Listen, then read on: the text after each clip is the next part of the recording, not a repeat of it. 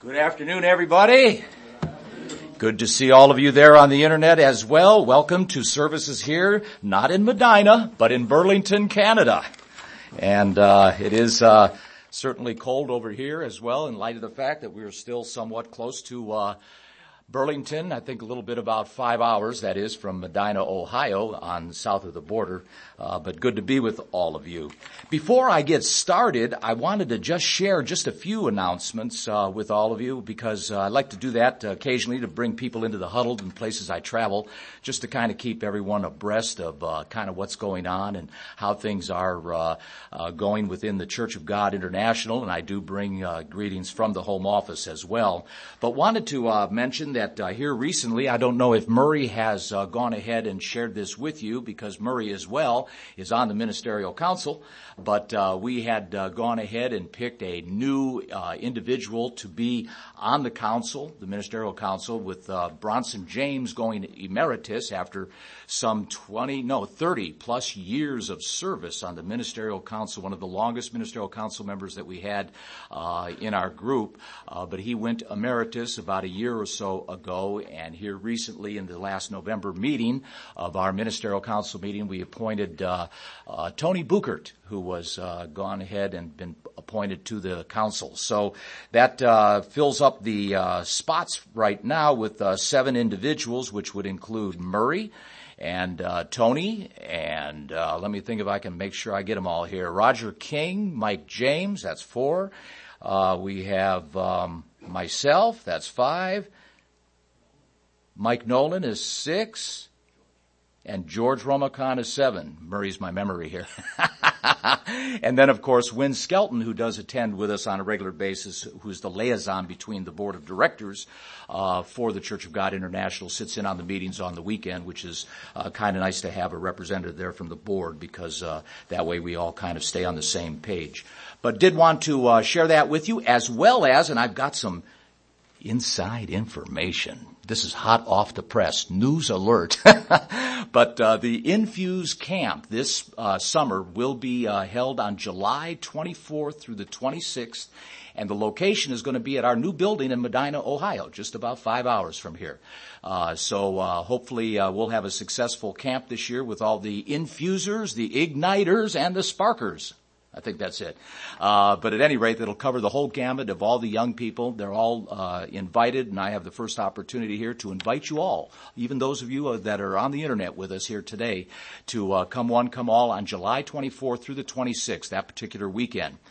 You'll find that there's a lot of things to do down there as well. We've got Hinkley Lake, as a matter of fact, just about 3 miles away, where there's canoeing and kayaking and hiking and just a lot of things there that you can do, as well as good restaurants and hotels for your ability to stay comfortably in the area. So we'll be having, I'm sure, additional information as we get closer to those dates, but did want to share that with you. One last thing as well, and some people have been asking about the recent hire of Mr. Mike James. Mike James now is a full-time employee of the Church of God International and is working primarily out of his home over near the Washington, D.C. area, but certainly is on salary now out of the home office in Tyler, Texas. And Mike is going to be primarily heading up an initiative called the Cell Church Initiative.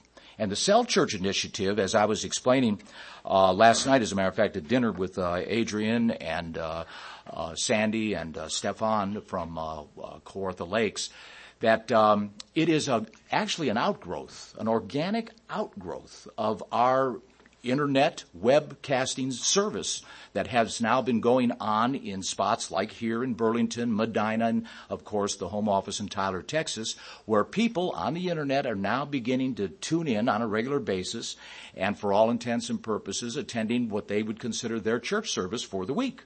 On their Sabbath service. And as a result of this, small little pockets of study groups are developing. And we don't know, and they don't know basically how many are out there in terms of proximity to each other.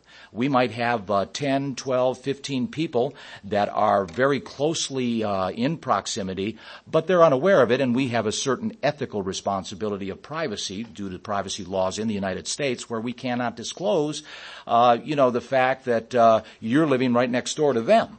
And so as a result, we have to be very careful about that. Well, Mike's mission, primary mission, although he'll be doing writing and other things, of course, but one of his primary goals is going to be going ahead and collecting and putting into some formation all of these individuals that are out there and have been kind of coming into our presence, and we're now getting to know them by virtue of their contacting us, whether they're ordering literature, whether they're donating, or in some cases calling in and asking questions and what have you.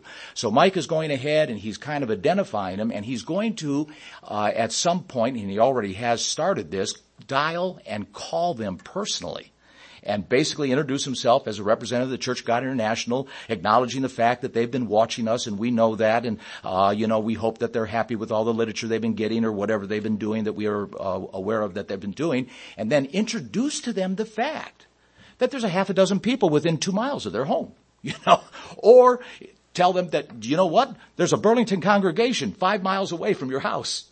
Because there may very well be people out there that are unaware of our presence, believe it or not, because they just don't use the internet or they're just unaware of it for one reason or another.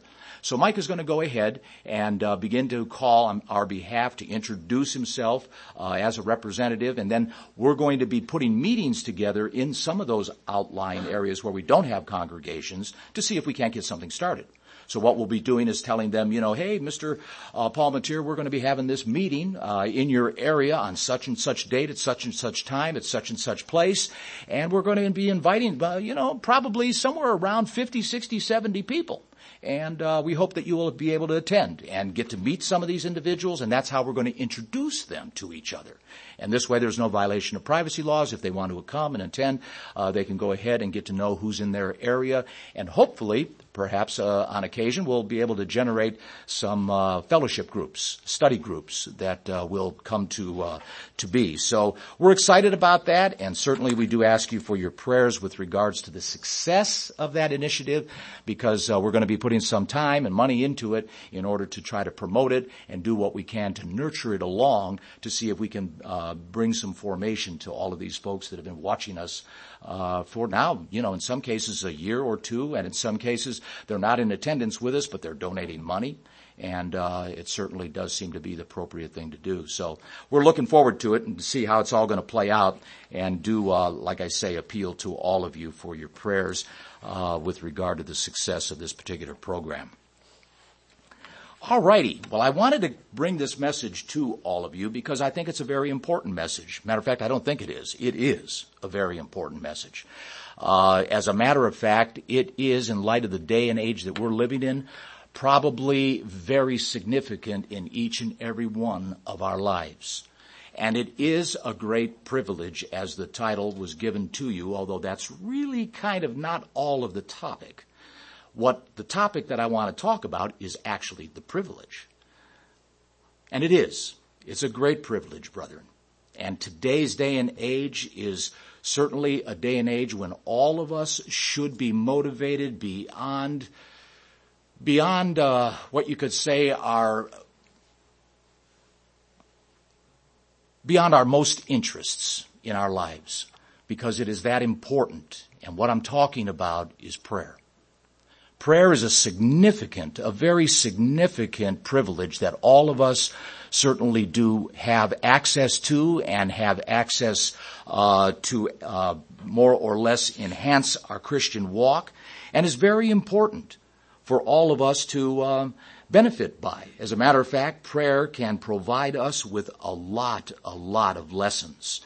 And therein lies a bit of where I want to go with this particular subject, because there are lessons to be learned about prayer.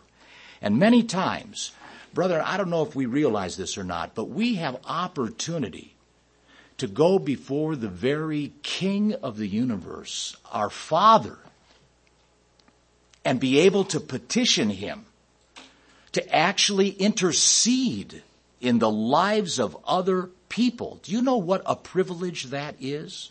And what a responsibility, frankly, it is.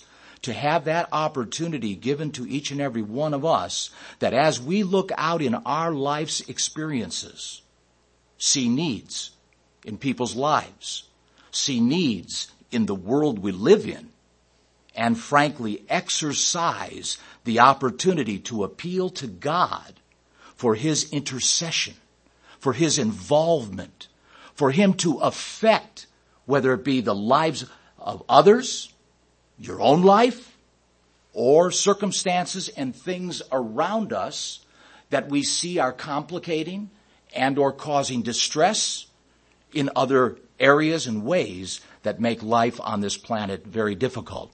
Brethren, you have a tremendous opportunity, And sadly, I don't believe all of us take advantage of this great privilege we have. And there's a lot of things that press on us.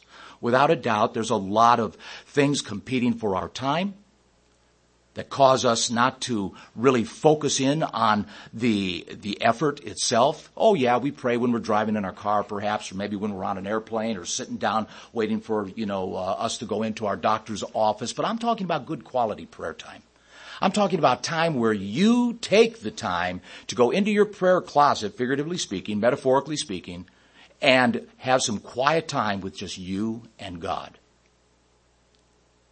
And letting Him get to know you.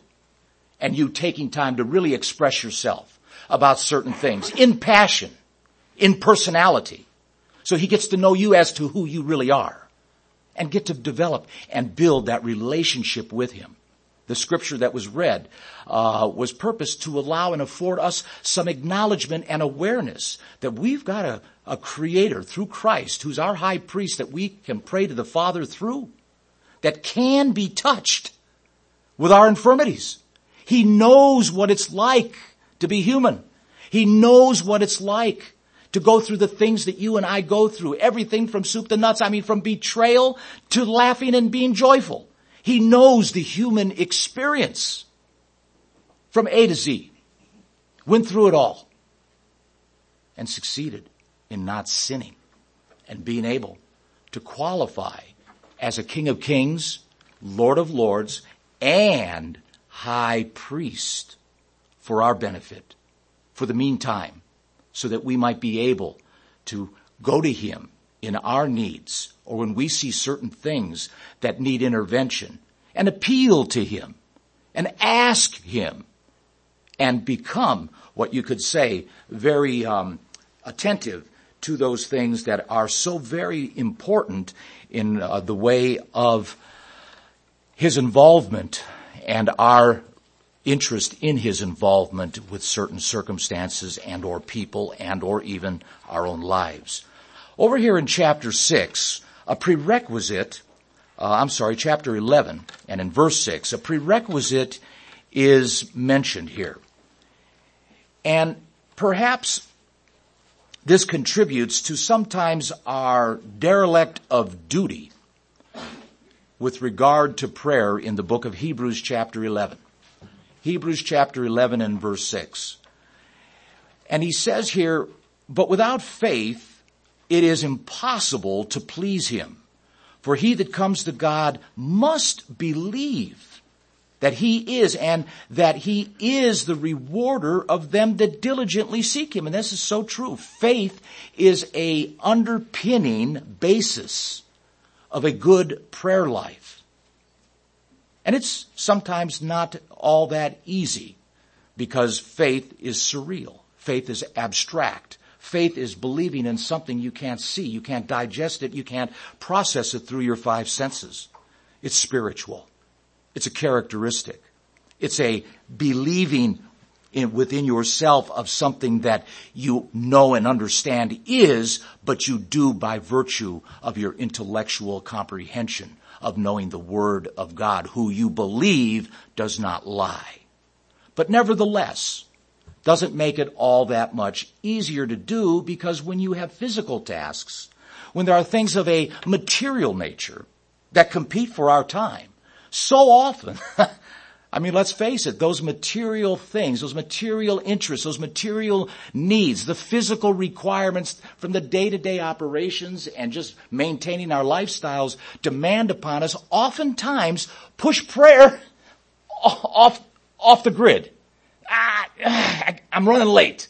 I gotta eat. I gotta meet that guy. There's always something, seems like, that might get in the way that prevents us from having some quiet time. And even when we do have the quiet time, if indeed we're rushed, guess what? The quality is not there.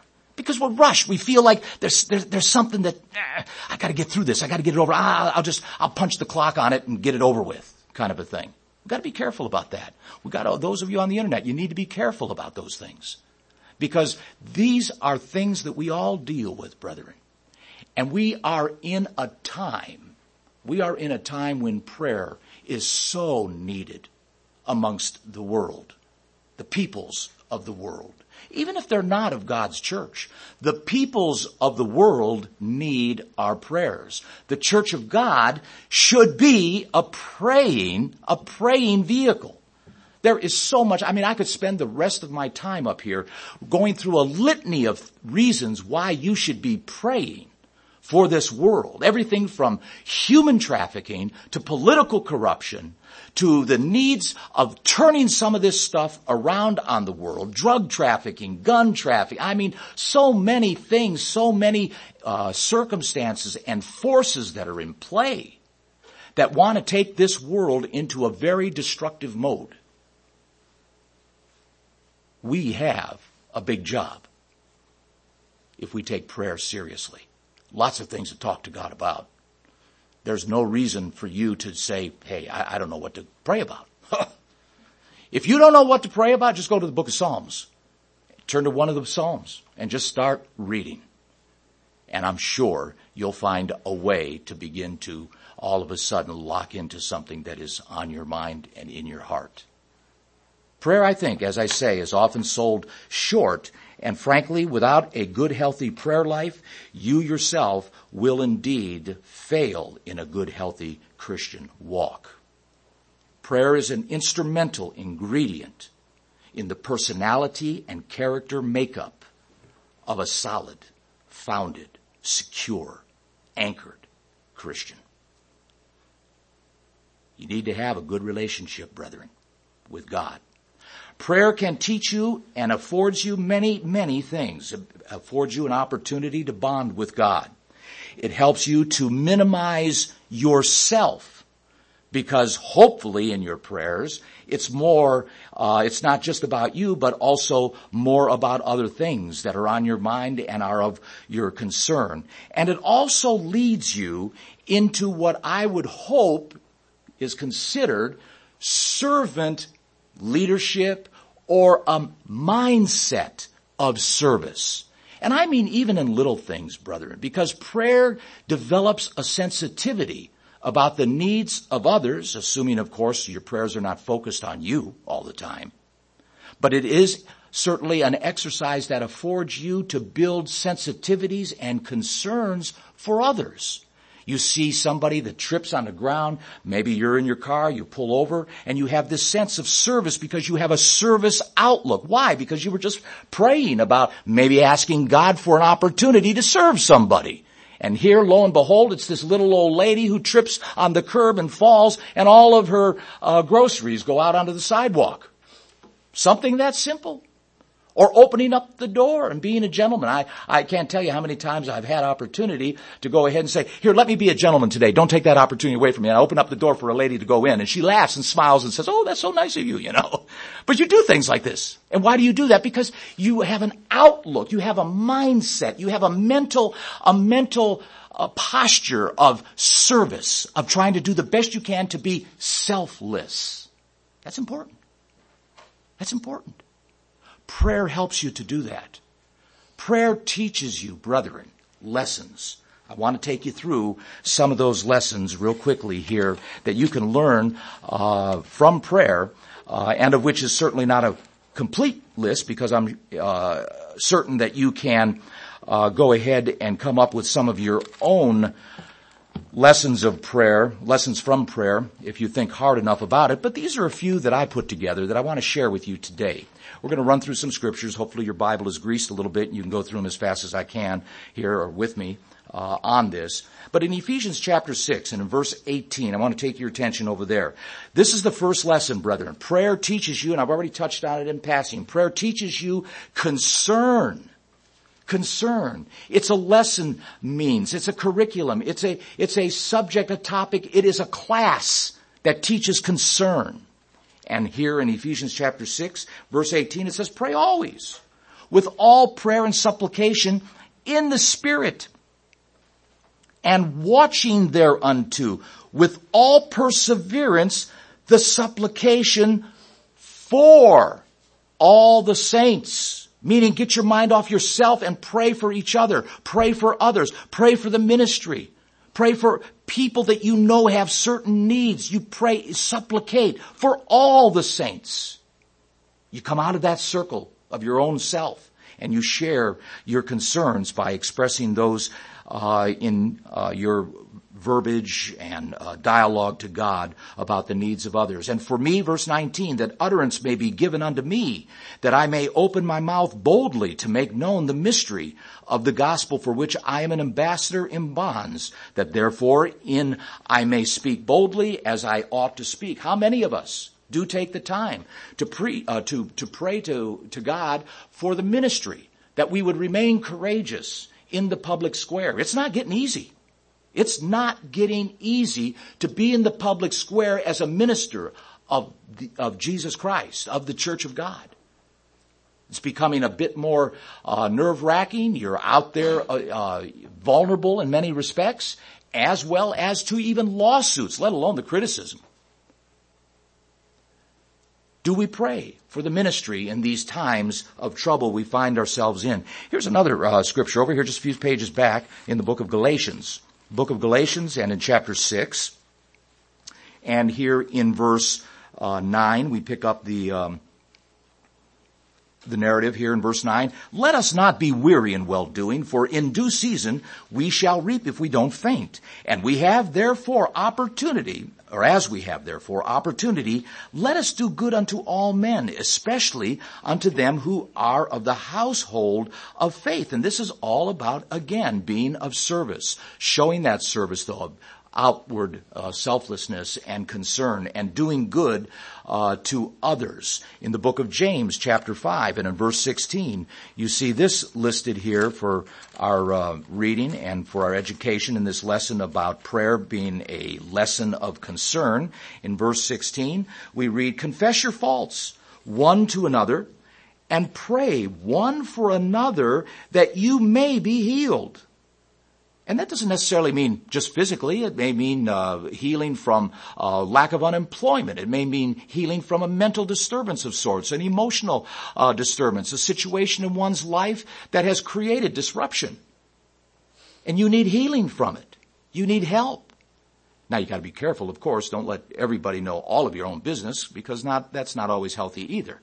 Some people just can't really handle that stuff. You need to use good judgment and be very prudent about who you share your most intimate needs with, and hopefully that you have a relationship with them and that they will entrust that information and properly use that as they go to God and appeal to Him on your behalf for your needs. But the point that I want to make is, as you do become aware of the needs of each other, certainly take opportunity to raise your voice up on behalf of those individuals in fervent, effectual prayer, because in this case, we know that of a righteous man avails much, as the scripture does indeed finish out there with what it says.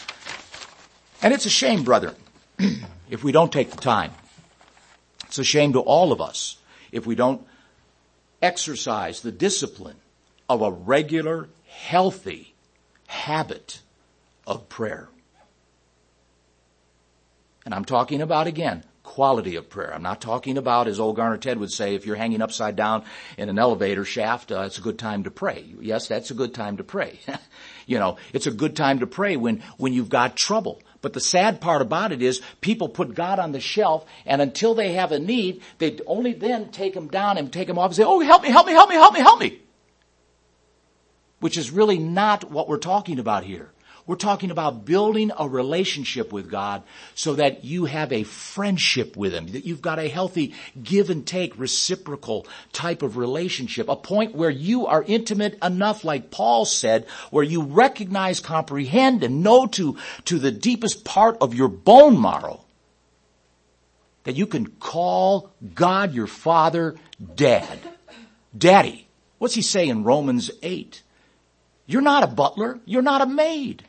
You've been adopted. We have a birthright as sons and daughters of God to be actually very intimate with our Father and have that kind of relationship to where we can feel comfortable in saying, Dad, look, I need the keys of the car.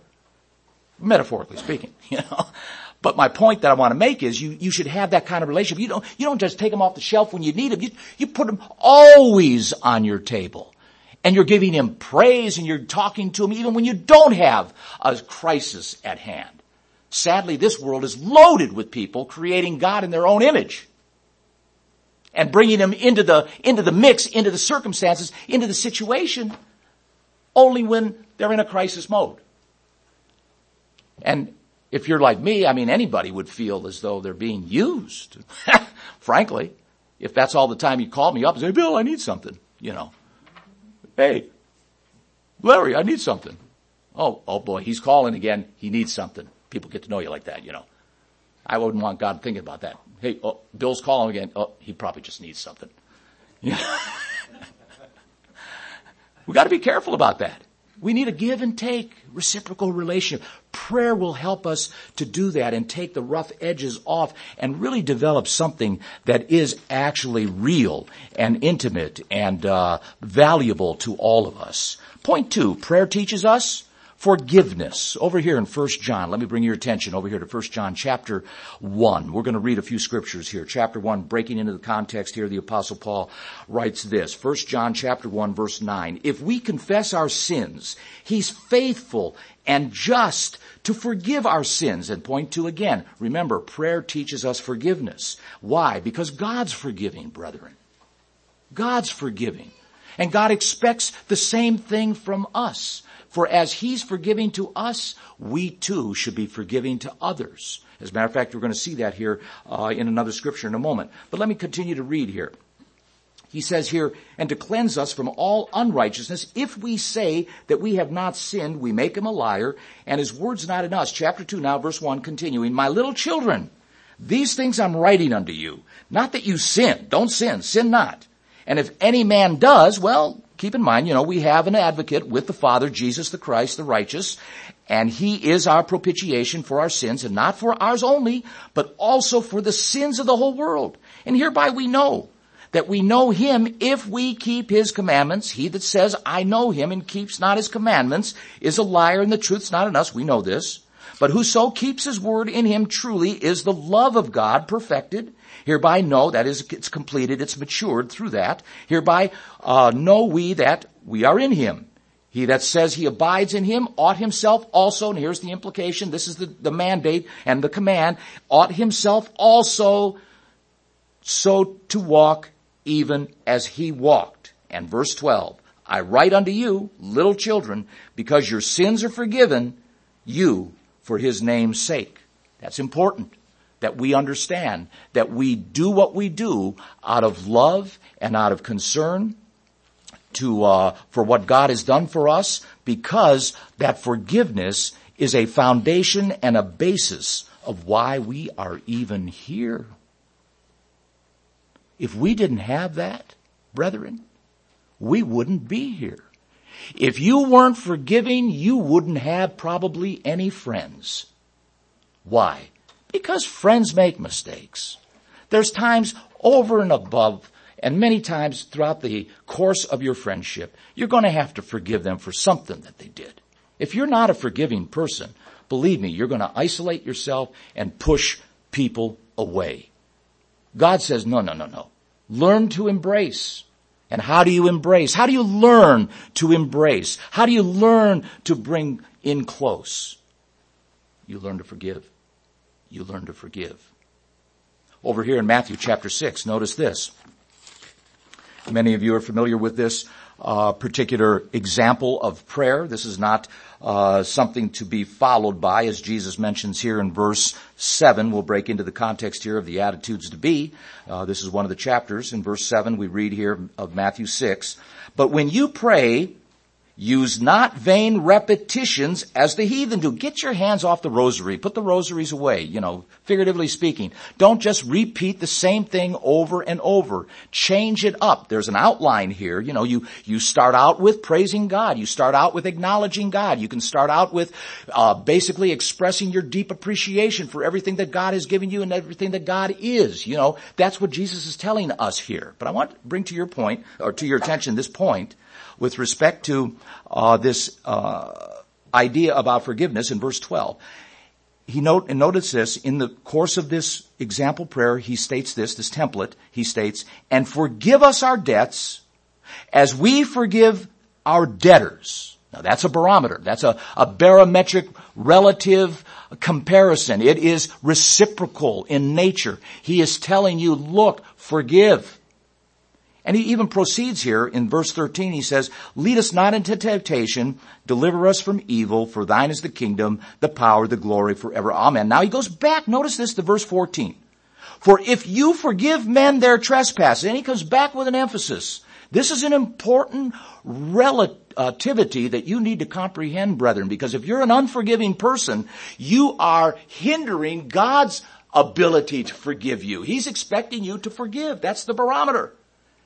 The level of forgiveness that you exude, that you express, that you have in your heart for those that betray you or have mistreated you or misappropriated you. What does he say in other parts of the scripture? That you should even do good unto those who do bad to you. And in so doing, you're putting coals. Now, don't do it for that reason, but you know what I'm saying. He says, in so doing, you're putting coals on their head because they have no reason to feel any angst or anger or hostility toward you. And by virtue of your forgiveness, the contrasting of that is all the more appealing to God because you're able to do it and get it done. That's important. That's important. And so he says here in verse 14, back to chapter 6, book of Matthew. For if you forgive men their trespasses, your heavenly Father will also forgive you. But if you forgive not, and here's the reality check, brethren. If you forgive not men their trespasses, neither will your Father forgive your trespass. That's pretty clear. I mean, that's not hard to understand. I mean, that's pretty clear, right to the heart. So that's a mandate for all of us to really take very seriously. And in this lesson of number 2 of forgiveness, prayer teaches us forgiveness. Prayer will help you to do that because it's hard when you're in the presence of God. Would you not admit and agree that in the presence of God, when you pray for somebody that has done you wrong, not to characterize it in a forgiving manner? I mean, would you feel appropriate in praying to God to say, get that dirty rat. Get him. Cut his legs out from under him, Father. I don't like that guy. He deserves. I mean, it just doesn't seem to ring right. You know what I mean? But the fact of it is, prayer has a way of tempering that, of being able to bring that back down, to ratchet that down into a more realistic understanding. And hopefully some of you will fall back into the fact that vengeance is mine. The things about what goes around comes around. Don't worry about it. Let it go. Let it go. Do right. Forgive the guy. Forgive her. And move on. And if they continue to do the way they go, hey, so be it. They'll reap what they sow. That's what we're told. And you don't need to be a part of that. You don't need to be out there trying to stoke the fires to make that happen. Point number 3, prayer teaches us appreciation. Over here in Ephesians chapter 1, back up to the book of Ephesians. Prayer teaches us appreciation. It's important to take time to go ahead and appreciate what you have, from some of the simplest things that you have to perhaps some of the more complex things that you've been able to accomplish. Take time, brethren, to appreciate what God has done in your life. Count your many blessings one by one, I mean, it's important to do that. It's important to take that time. Here in Ephesians chapter 1 and in verse 3 we read, "Blessed be the God and Father of our Lord Jesus Christ, who has blessed us with all heavenly spiritual blessings in heavenly places in Christ." That's important to believe that. It's important to recognize it. It's important to allow that to sink in and to take you into an area where you can truly comprehend how blessed you are in that respect. Book of John, Gospel of John, chapter 15, breaking into the context. And in verse 13, it says here, "Greater love has no man than this, that a man lay down his life for his friends." Wow. That's a big statement. That tells me, in my appreciation of Jesus Christ, that number one, I'm here because he died for me. You know what? I couldn't have done that for myself. That is a deep, deep item to be very appreciative for. And secondly, you know what this tells me? That I'm his friend. That I'm his friend. We need to take time to comprehend it. We need to take time to translate that into what does that mean? And if you're confused about it, think of a friend that you have. How do you feel with that individual? Because that's how you should feel toward Jesus Christ. And how much you should be very, very appreciative for the fact that he's taken the hit for us to allow us to be here today in the mode that we're in under God's grace and his forgiveness. Over here in Hebrews chapter 12. Hebrews chapter 12 we read real quickly. And in verse 28 we read this.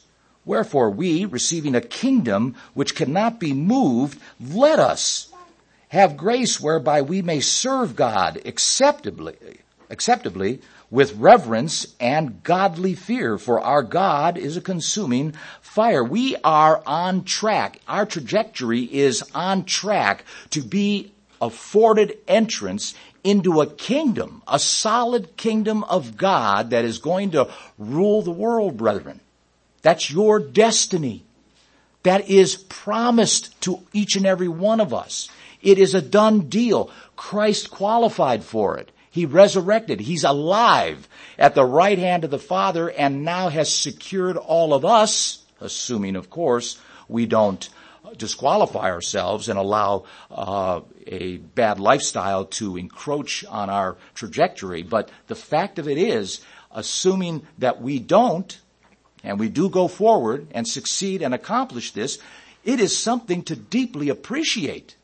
The kingdom and what it affords us and the opportunities in our future that are coming our way as a result of his success in overcoming this life as a human being and being able to succeed in being sinless throughout it. Point four. Prayer teaches us, and this kind of goes along with appreciation, but it's also thankfulness stands on its own. To be thankful, brethren, is a very important point as well. And again, back to the book of Ephesians, chapter 5, and in verse 20, we read here, "Giving thanks always for all things unto God and the Father in the name of our Lord Jesus Christ." That's important, to be thankful for what you have. 1 Thessalonians over here, again, another statement by the Apostle Paul, but reminding all of us with respect to thankfulness in chapter 5 of 1 Thessalonians. We read in verse 17, we read, "Pray without ceasing. In everything, give thanks, for this is the will of God in Christ concerning you." Give thanks. Give thanks to God for your house, your car, your wife, your children, your job, your health. I mean, I could go on and on and on. Take time. Show God you are thankful. If we're not doing these things, brethren, we are missing a great opportunity to express to God our real heartfelt appreciation and thankfulness or gratitude toward what he has accomplished with us and or what we've been recipients and beneficiaries of from his loving kindness.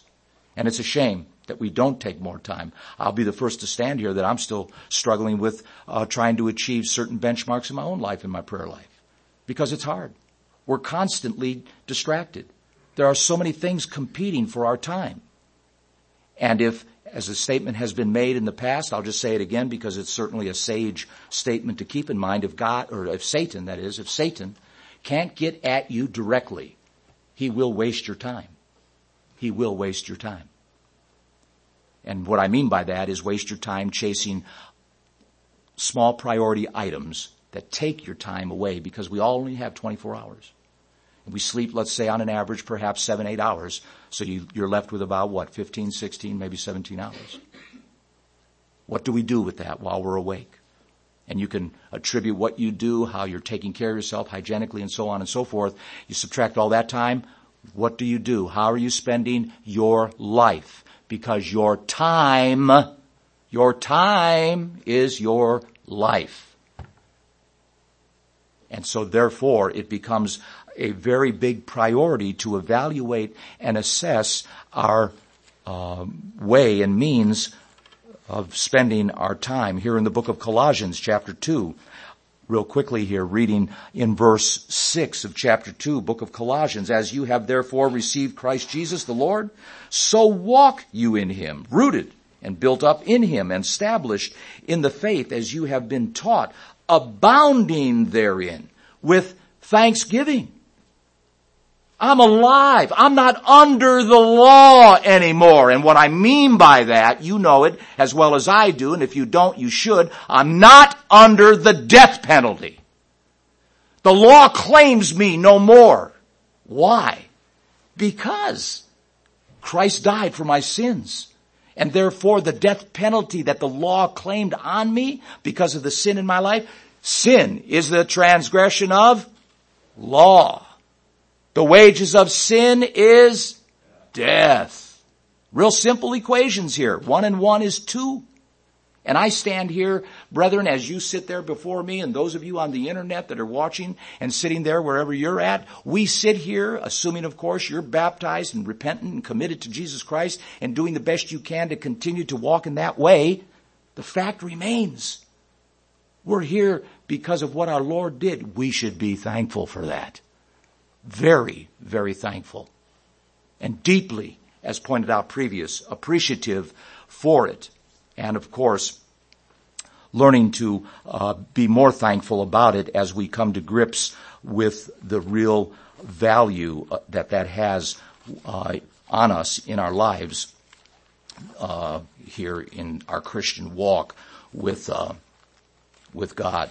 Over here in 1 Corinthians and in chapter 16, still talking about being thankful, we read here in chapter 16 and in verse 8, give thanks unto the Lord, call upon his name, make known his deeds among the people.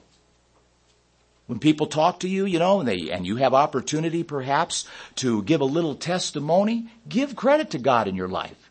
Don't hesitate.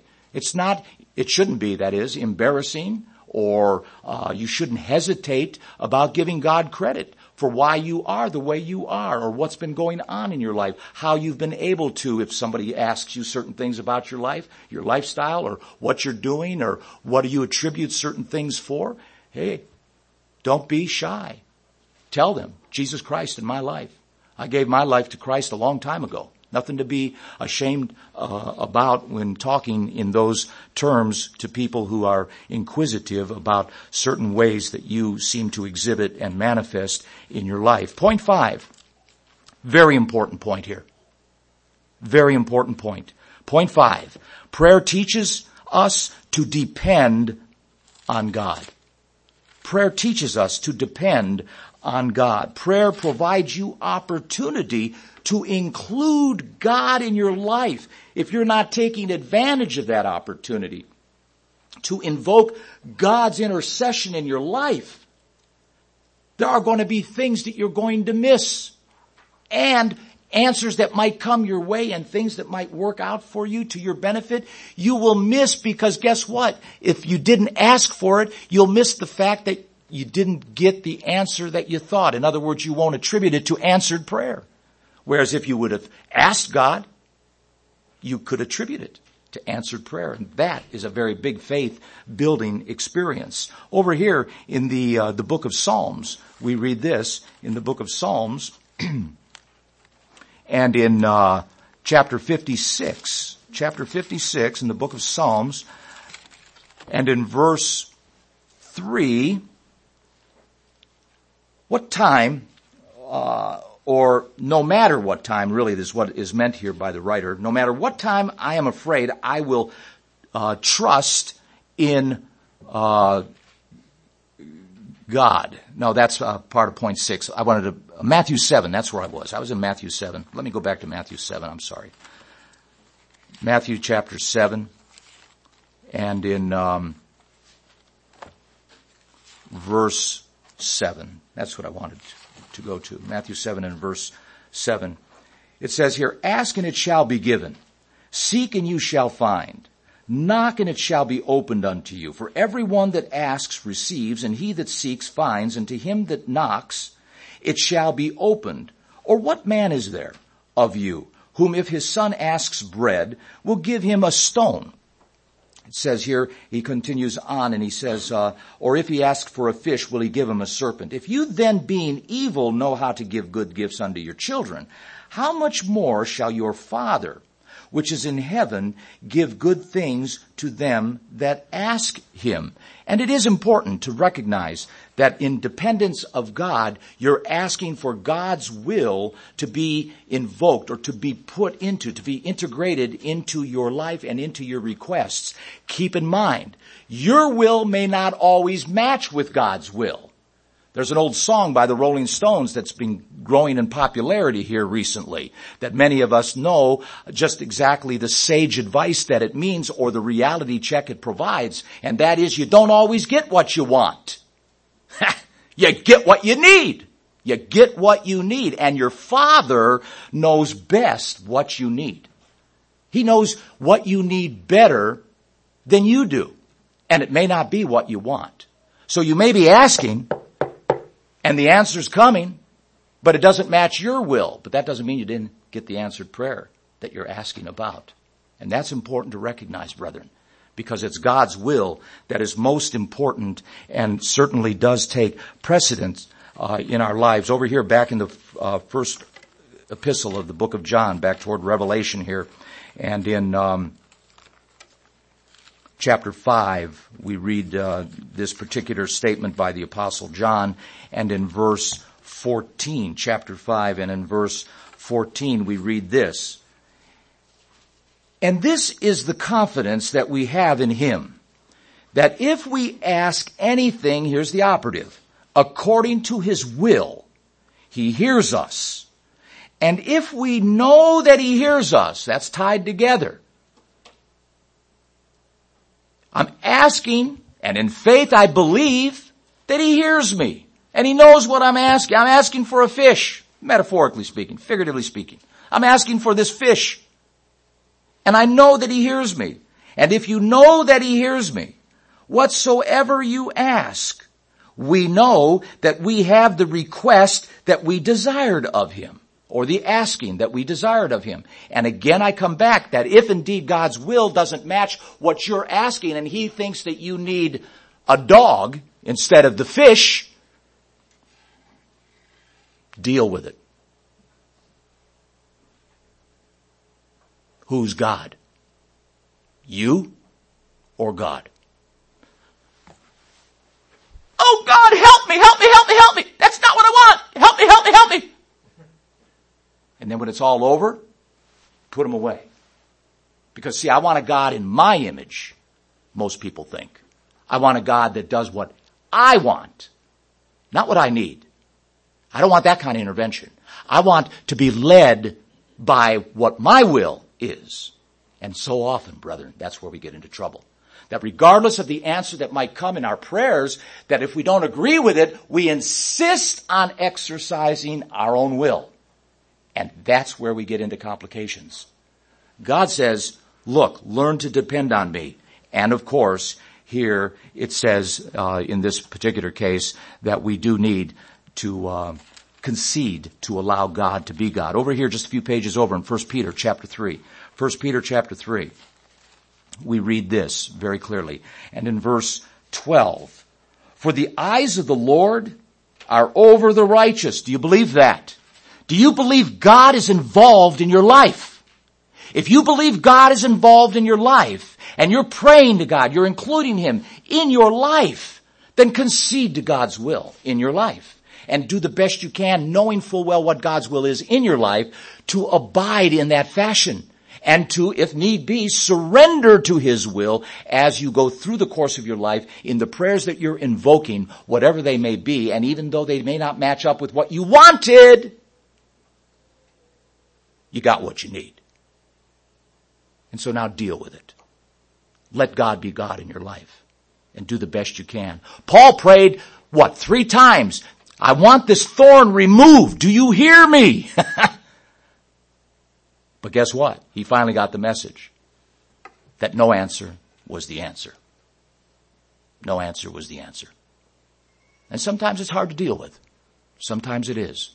Yet nevertheless, we are told we are a very blessed people regardless of how our wills may match up with what we want and what God's will may be in the situation here. 1 Peter chapter 3 and in verse 12, the eyes of the Lord are over the righteous. His ears are open unto their prayers, but the face of the Lord is against them that do evil. And so it's important too that we keep our lives, and we're going to talk about that here in a moment, that we keep our lives in line with what God's will is as well. Over here in the book of John, chapter 9, the book of John, Gospel of John, chapter 9, and over here in verse 31. Verse 31, we read this. And then Jesus said to those Jews which believed on him, if you continue in my word, then you are my disciples indeed. Very simple directive. Nothing hard to understand about that.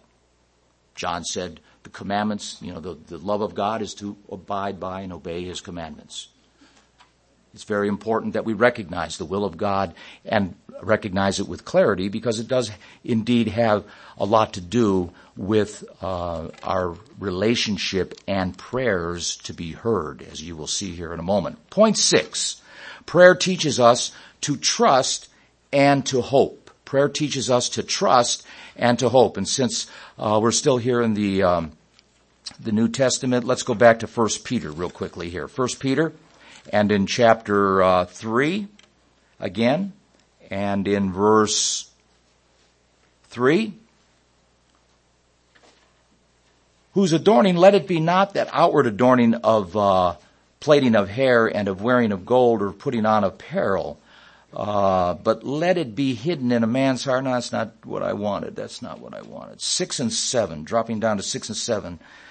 Even Sarah obeyed Abraham, calling him Lord, whose daughters you are as long as you do well and are not afraid with any amazement. Likewise, husbands dwell with them. That's not what I wanted either. How did that get in there?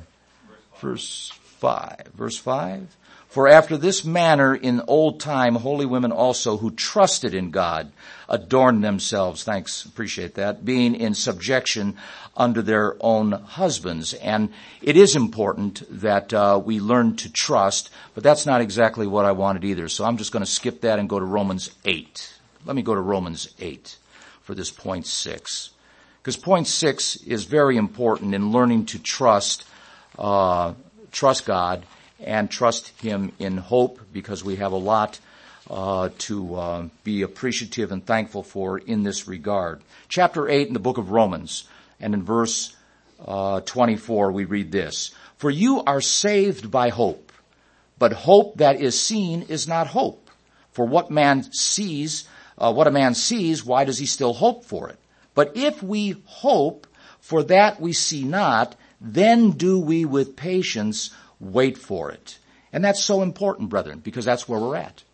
We are in a hopeful state, secured by faith, and in that regard, looking with trust to God for his deliverance of what he claims he is going to provide. And we understand that, and we have full faith, hope, and trust that that is going to come to us in due course and in due time. Here in 2 Corinthians, over here 2 Corinthians and in chapter 5, 2 Corinthians chapter 5, still on this theme about trusting and hoping. Chapter 5 and in verse 7, we read this, "For we walk by faith and not by sight." And again, I go back to that underpinning element we talked about way back when, in the outset of this presentation with Hebrews chapter 11 there in verse 6, where it says faith is how we please God. Faith is a very important element because it provides us with the mechanism by which we can hope, build trust as we develop this relationship with God through gratitude and thankfulness and deep appreciation for what he's provided us all with. And so it's important, in point number 7, to keep all of this in mind as we do the best we can to stop sinning in our lives. Jesus had a very simple and direct statement to the woman who was caught in adultery. And after all of her accusers were dismissed, he and her were there by themselves. And in verse 11, the Gospel of John, chapter 8, we read this. And Jesus said, and this is point 7, prayer teaches us not to sin. This is point 7. Prayer teaches us not to sin because it should help us to develop a sensitivity toward understanding how seriously counterintuitive and counterproductive sin is to the Christian life. And even though we may find ourselves falling from time to time, it's really important that we stay in the frame of mind that we are committed to living righteously in accordance to the schoolmaster's guidance, of which the law is in many respects. The law teaches us what is right and what is wrong. If there ever was a law that could provide righteousness, certainly that would have been the law. But the fact of it is we're saved by faith. We're saved through God's grace by virtue of God's forgiveness. And the rest is up to us to recognize then what God's directives are through, of course, his guidance of substance that we find listed in the law. And here in verse 11, Jesus says it very clearly. Then to the woman, he says, "Neither do I condemn you.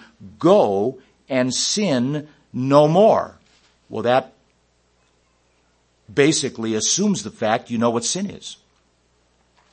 And that you understand. Sin is transgression of law, as we already pointed that out. Over here in Isaiah chapter 59, let me take you over there for a moment. This is a very clear statement by a prophet many years ago in the Old Testament, where he said very clearly, "Behold, the Lord," this is verse 1, Isaiah 59, "Behold, the Lord's hand is not shortened, that it cannot save."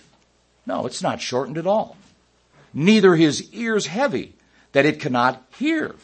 But your lawlessness, your iniquities, your sins have separated between you and your God, and your sins have hid his face from you, that he will not hear you." And so here we're told very clearly that if we're going to live a sinful life and not have God's will in our lives to be the dominant, pervasive force, direction, and what you could say trajectory, we're then going to miss an awful lot of things from God, because God's not going to bless that. God's not going to partake in that, other than perhaps to get involved with you in a way that may not be the most comfortable for you, because God cares for all of us, and sometimes he does take action that will indeed guide us and put us back on track if indeed we need to be directed and or guided in that fashion.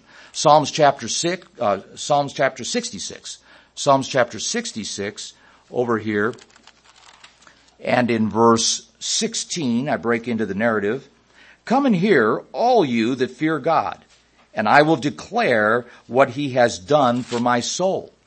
I cried unto him with my mouth, and he was extolled with my tongue.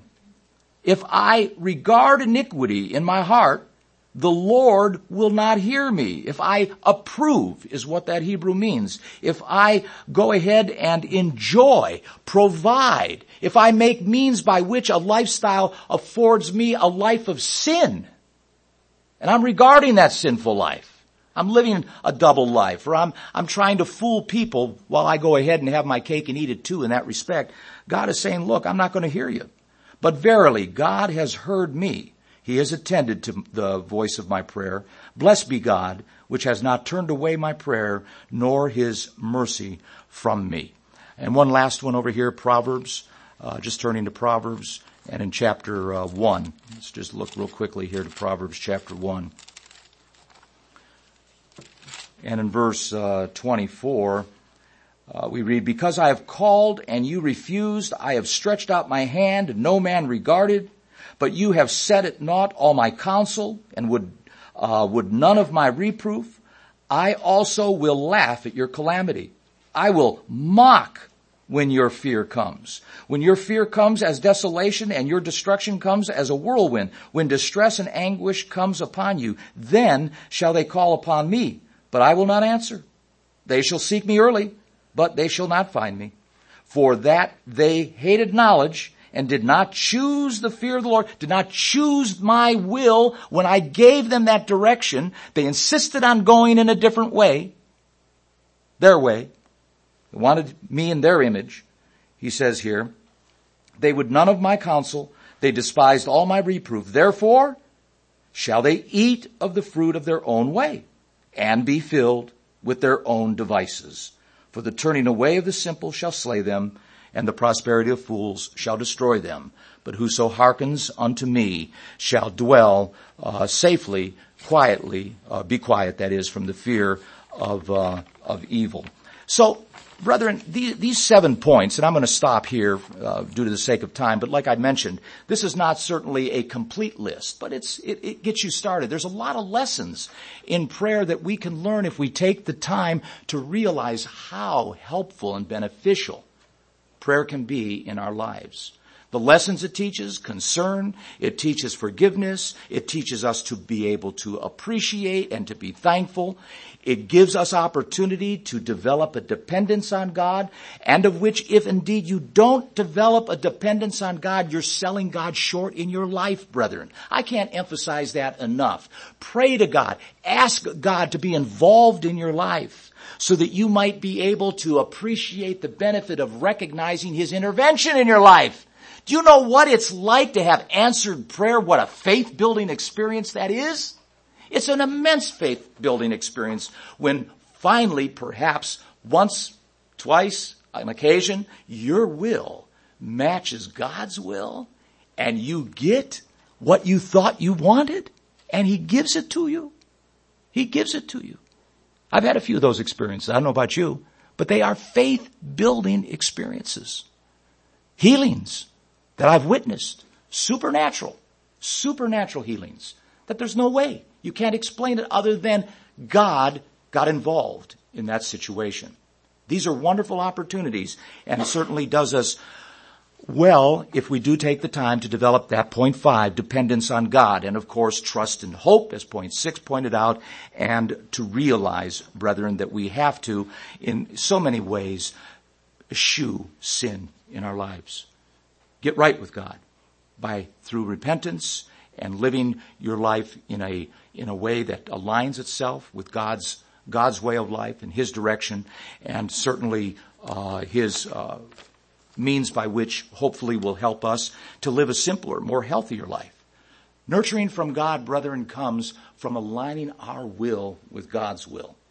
The more we align ourselves, our will, with God's will, the simpler our life becomes. And in this complex society, simplicity is best. It really is in so many respects, because life can get away from you real quick by just having a few wrong decisions in your life throughout the course of those opportunities that come your way. Take your time. If you've got decisions to make in your life, take time to really think it through and pray. Pray about it. Those of you on the internet as well. Take time to be prudent, to be patient. Let God have some time with you as well. Don't give God deadlines. Be patient as you request and implore His involvement and intervention in the circumstances or your life or someone else's life as you implore Him and beseech Him to become involved with. God has His own time frame. He works on His own time schedule. We cannot force God to be serving on our time schedule. God is God. And that's something we always need to remember. We can't force God into our wills. We have to concede to God's will. And that's what He's looking for. He's looking for people. He's looking for sons and daughters that are indeed committed to Him because they want to be. Not because they're being coerced. Not because they're being, in any way, shape, or form, forced. Blackmailed. God doesn't work that way. God wants you to be on His team as He builds this Gideon's army because you want to be. He wants a heart that is conceded to Him. And brethren, prayer will help you accomplish that.